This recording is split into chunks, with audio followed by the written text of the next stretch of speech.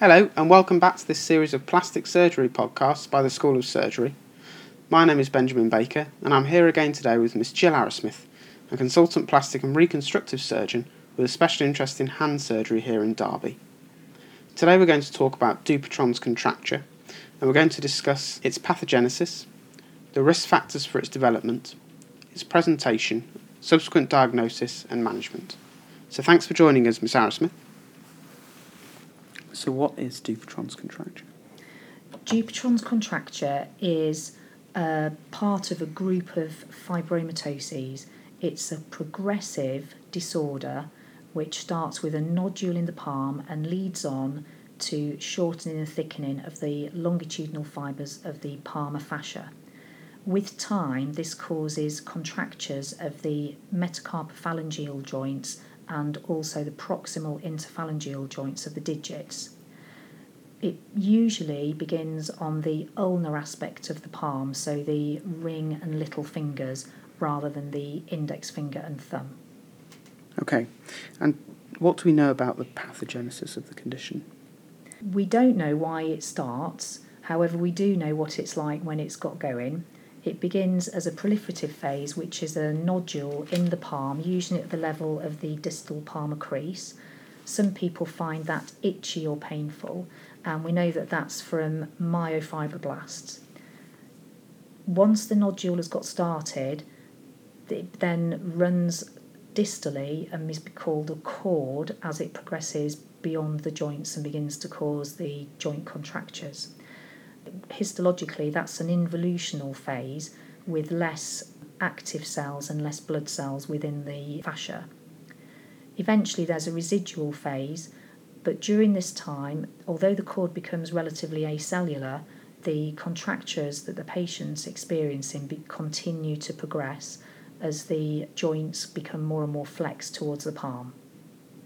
And which patient groups suffer with the condition, and what are the risk factors for it?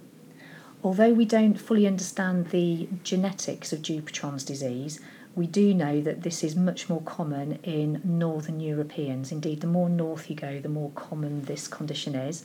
And a nice thing to tell your patients is that it followed where the Vikings went.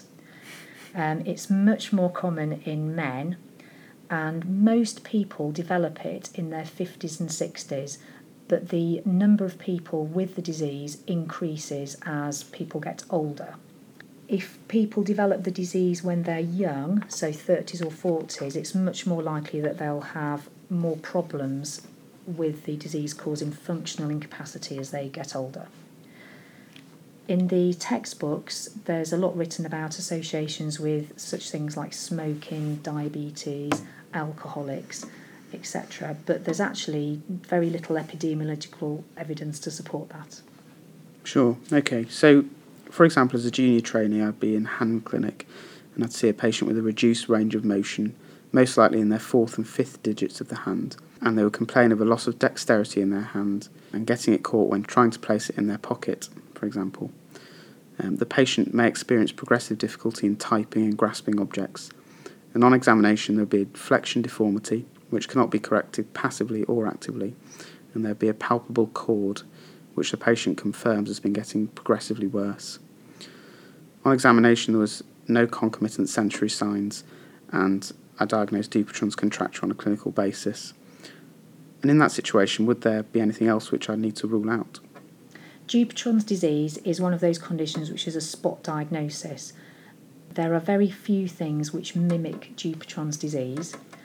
It would be worth excluding a trigger finger, which is a condition where when the patient makes a full fist, as they then try to straighten their fingers, they're unable to actively straighten one of the digits, and it's usually bent at the proximal interphalangeal joints.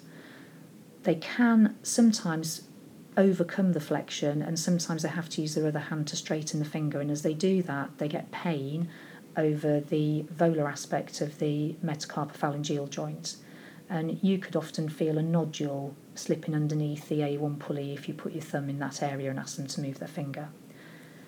It would be very uncommon, but some people can have swellings in the palm which may mimic Dupuytren's disease. However, most of the masses that you can develop in the palm feel very different to Dupuytren's disease. So if you have a hard lump in the line with the little or ring fingers, or a cord running up into those fingers, pretty much the only thing it can be is Dupuytren's disease. Okay, so once I've made the diagnosis, what do I need to sort of figure out about the patient in order to guide their further management? The thing to remember about Dupuytren's disease is that we can't cure it. All we are aiming to do is to treat the patient's hand so that they can use their fingers as much as possible, as freely as possible. So that depends very much on the individual's requirements of their hand. Some people cope with quite flexed fingers, whereas other people don't like it the minute they can't hyperextend their MCP joints. So what you need to assess is what the patient's job is and what functional problems they're having with the hand. And if they are getting problems and require treatment, what are the options? Unfortunately, there's very little medical management of Dupuytren's disease, so splinting and stretching doesn't seem to prevent or improve the contractures. In Europe, people are very keen on steroid injections into the nodules in the palm when they're in the proliferative phase, because these are often itchy or uncomfortable, and that can be useful if someone's having functional problems because of a painful lump when they're trying to change gear or pick up their tools and part of their job. Recently, a collagenase injection has been licensed for use on the NHS. That's very effective at dissolving away part of the cord of collagen that creates Dupuytren's disease and can get the finger straight again following this treatment. The gold standard treatment remains a type of surgery, and there are lots of different techniques for this. One of them involves a needle to split the cord. The next step up would be an operation to cut out the involved cord of collagen underneath the skin. And in complicated cases, it may be that something called a dermofasciectomy is needed, which is where skin and scar tissue, as well as the underlying Dupuytren's disease, is excised, and then that hole is filled with a full thickness skin graft. An important thing to bear in mind is that none of the treatments currently available for Dupuytren's disease are a permanent cure, and that the contracture will inevitably recur with time following any intervention. Okay, thanks. And so when you're doing the procedure itself and excising the cord, are there any specific things which you need to consider? During the actual operation itself, you'd need to decide whether this is something that you can achieve under a local anaesthetic, or more commonly in our practice, a regional anaesthesia, which is where the anaesthetist will block the nerves running down to the arm in the supraclavicular fossa. That means that we can use a pneumatic tourniquet on the upper arm as the patient can no longer feel this.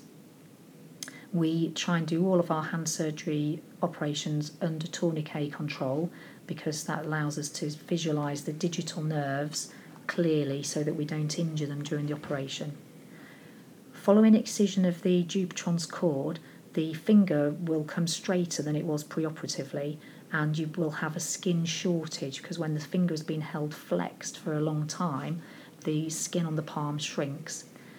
In order to get the wound closed, you'll need to Z-plasty the skin edges to get increased length as you've corrected that flexion deformity, and in some cases you may need a skin graft to get more length.